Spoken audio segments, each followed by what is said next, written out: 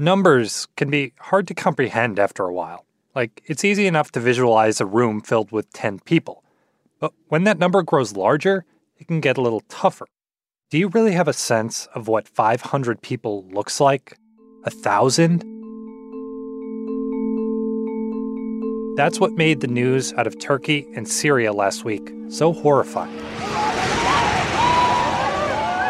After a massive 7.8 magnitude earthquake rocked the region, the death toll started out high. We begin this morning in Turkey and Syria, where more than 1,500 people are now reported dead. But with each passing day, it just got higher. The death toll at last count has risen to 7,200 people. And higher. The death toll is soaring to more than 15,000 people. And higher. Right now, over 20,000 deaths have been confirmed in the earthquake-ravaged region. But this is one of the deadliest earthquake disasters anywhere on planet Earth in more than a decade. And no doubt the death toll will keep rising. But even for those who manage to survive, the pain is just beginning. My guest this week is CNN International anchor Becky Anderson. She got rare access to one of the many relief operations that rushed into the quake zone. We talk about what it looks like there on the ground, where survivors go from here, and how politics are complicating relief efforts, especially in Syria. From CNN, this is One Thing. I'm David Ryan.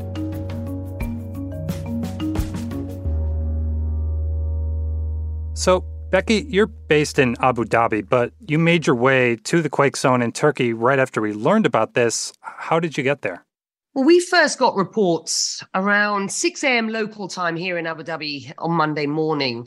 Look, Turkey's no stranger to earthquakes. The location on two major fault lines regularly produces fairly regular tremors. But we very quickly realized the fastest route into disaster zones is often with international emergency aid flights who generally work with the local government.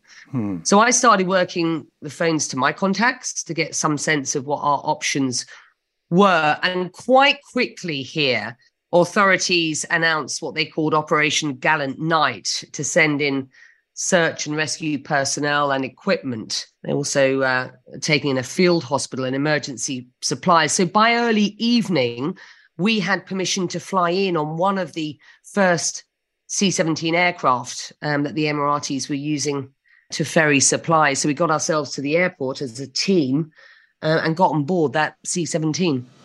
Well, this C-17 is now fully loaded. It's got 22,000 kilograms of equipment on board. I've just been told they're going to leave in about 5 minutes' time. Flying in the belly of a C-17 is nothing like a regular flight. We boarded at midnight as the plane was being loaded.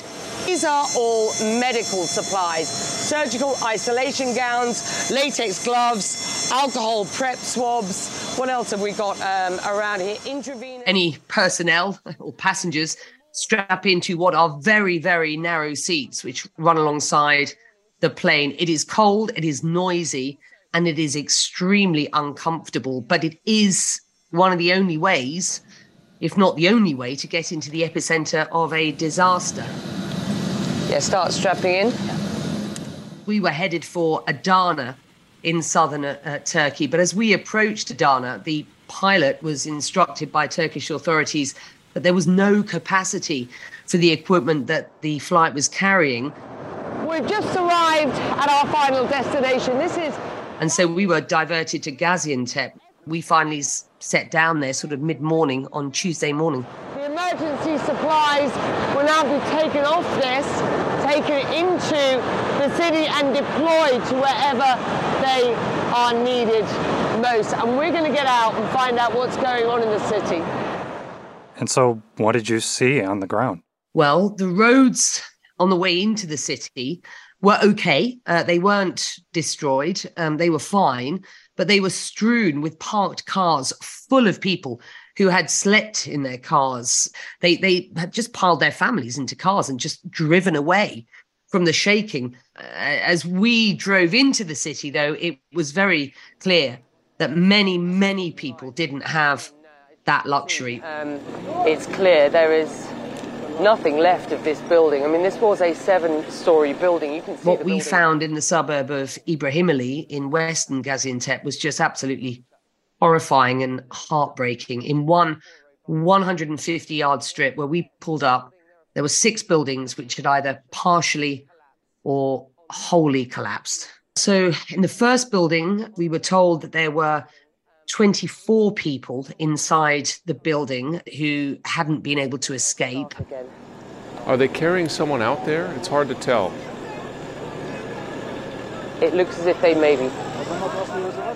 While we were there, 4 people were rescued, including a little girl of 3 years old, a little boy of 7, and 2 adults. They came out literally just as we were arriving, but there were still 20 people in that building that were unaccounted for. And as the hours went past, that search and rescue operation was started and it was stopped. It was started again and it was stopped because there were real fears that the entire building that still existed would collapse. How does a rescue work in a situation like this with just mounds of rubble and chaos everywhere? Like, how do they actually approach that?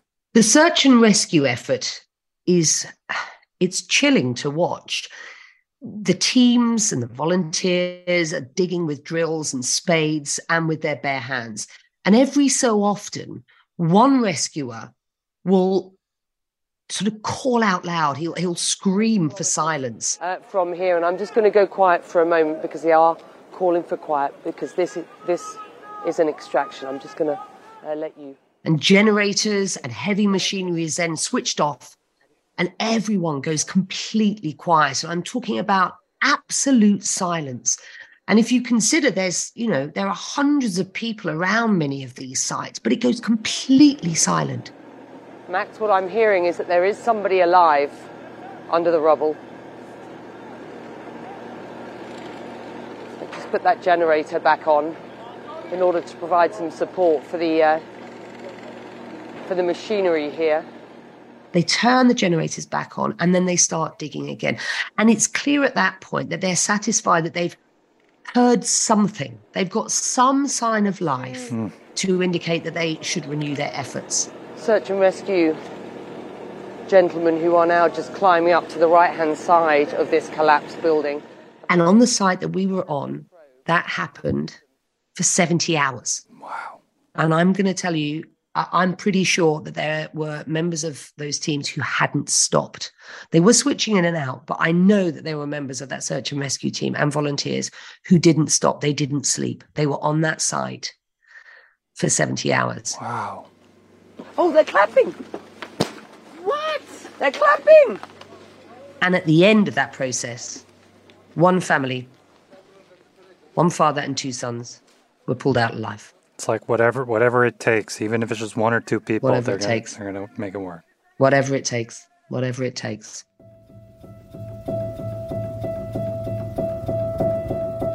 Just tell me, first of all, who is Mustafa? Well, how do you know him? Well, he's one of my friends, and actually, the night before we were together, we went to cinema, and everything was normal.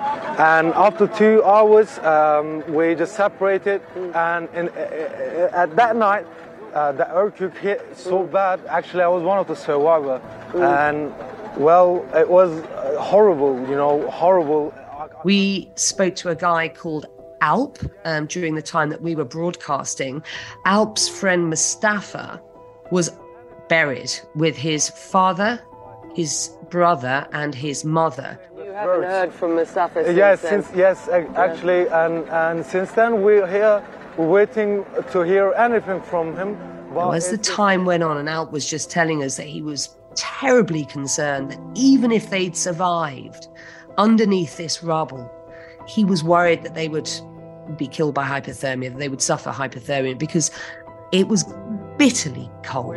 I can't believe that he can make it, but I always have my hope. It's hard to talk. We're just praying. And I have to say, miraculously, more than 70 hours after the initial quake, Mustafa, his brother, and his father were pulled out alive. Their mother, sadly, didn't make it, and at least 10 others are still unaccounted for under that building as of yet, and it's very unlikely that anybody more will be pulled out alive.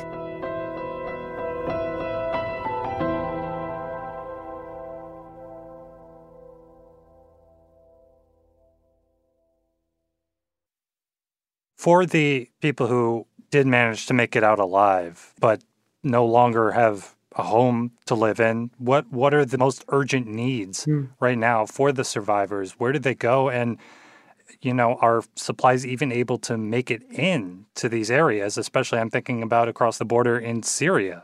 Yeah, this is a really good question. Let's start with Turkey. On the first day, we experienced some issues.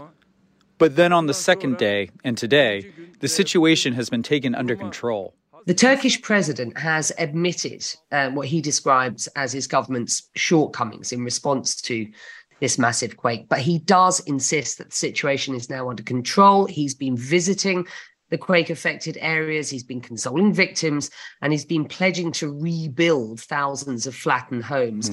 But that's not going to happen overnight. What he has ordered is that hotels in Mediterranean resorts open for people who are homeless. But again, not everybody is going to be able to make it anywhere close to those Mediterranean resorts. So at the moment, it's really, really unclear what is going to happen to those who are homeless.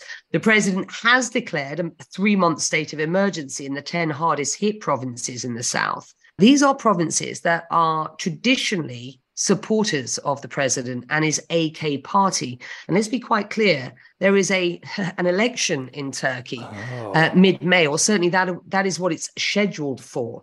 And how this disaster is going to affect his chances of extending his rule into a third decade is really difficult to assess at the moment. And there are those who say, look, this is a region which is not unfamiliar to earthquakes. So, there are those who say, what more could the government have done? But certainly it is party to an awful lot of criticism at this point. Right. And so what about Syria then? What about that particular situation makes this complicated when it comes to aid and the response, even though it's just right across the border? The big worry here is for the Syrian victims of this earthquake. I've heard one expert describing them as having become hostages of the politics that have divided Syria for over a decade. I've personally heard accounts of people in Aleppo and in Idlib in the northwest of Syria who have no heating, no electricity, no fuel, no water, towns and villages flattened. Look, let's be quite clear about this. By some accounts, there are 15 million Syrians already in need of humanitarian assistance before this earthquake. Right, this was already bad. Absolutely, absolutely. Civilian infrastructure, basic services are extremely poor, if they exist at all. And 4 million of those Syrians are in rebel-held areas of northwest Syria, which are worst hit by this quake, and indeed in areas that are government controlled. Most of the humanitarian aid that gets into northwest Syria goes in through one UN mandated crossing point, and that is with Turkey. And that is right in the heart of the area worst hit by this earthquake. What stocks the World Food Programme says they have are being exhausted very, very quickly. And to replenish them, they say they need access. Apart from that one UN mandated crossing, everything else, as we understand it, is going in through Damascus. But it's not clear that relief will be sent directly onto the people who need it most. And that is the problem.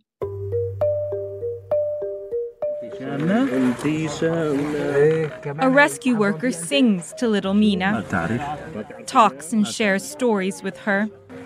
I think by now our listeners may have seen an image of a little girl in Syria.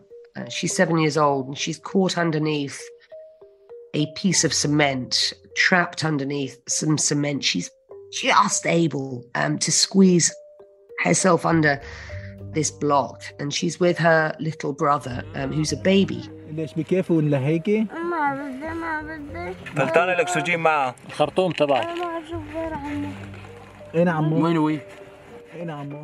that image struck me. The rescuers were talking to this little girl, and she She said, I'm stuck and do what you can. I'll do anything for you. She said, I'll come work for you. And she put her head on her baby brother's hair and she just stroked him. That's all she could do. She was trapped. Look, I'm the mother of 2 kids who are quite young. One's nearly 3 and one's less than a year old. And this story is not about me. But it's difficult to see an image like that without feeling it cut to the quick as a mum.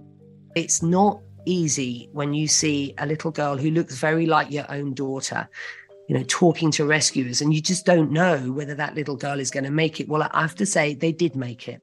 Mina is eventually pulled out safely. Her family has also survived. But so many other little girls and boys didn't make it. The WHO have said that 23 million people are affected by this earthquake. Thousands of them will be children, they say. And the likelihood is that thousands of kids will have lost their lives. So we've got to do whatever it takes to ensure that, as many survive this as possible. Pain all around. Well, Becky, thanks so much for the reporting. Really appreciate it. Thank you.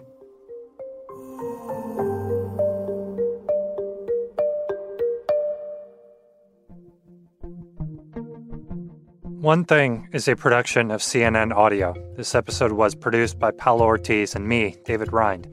Matt Dempsey is our production manager, Fez Jamil is our senior producer, Greg Peppers is our supervising producer, and Abby Fentress-Swanson is the executive producer of CNN Audio. Special thanks this week to Zena Safi, Siobhan Watson, and Zaid Mahmood. Thanks for listening. We'll be back next Sunday. Talk to you then.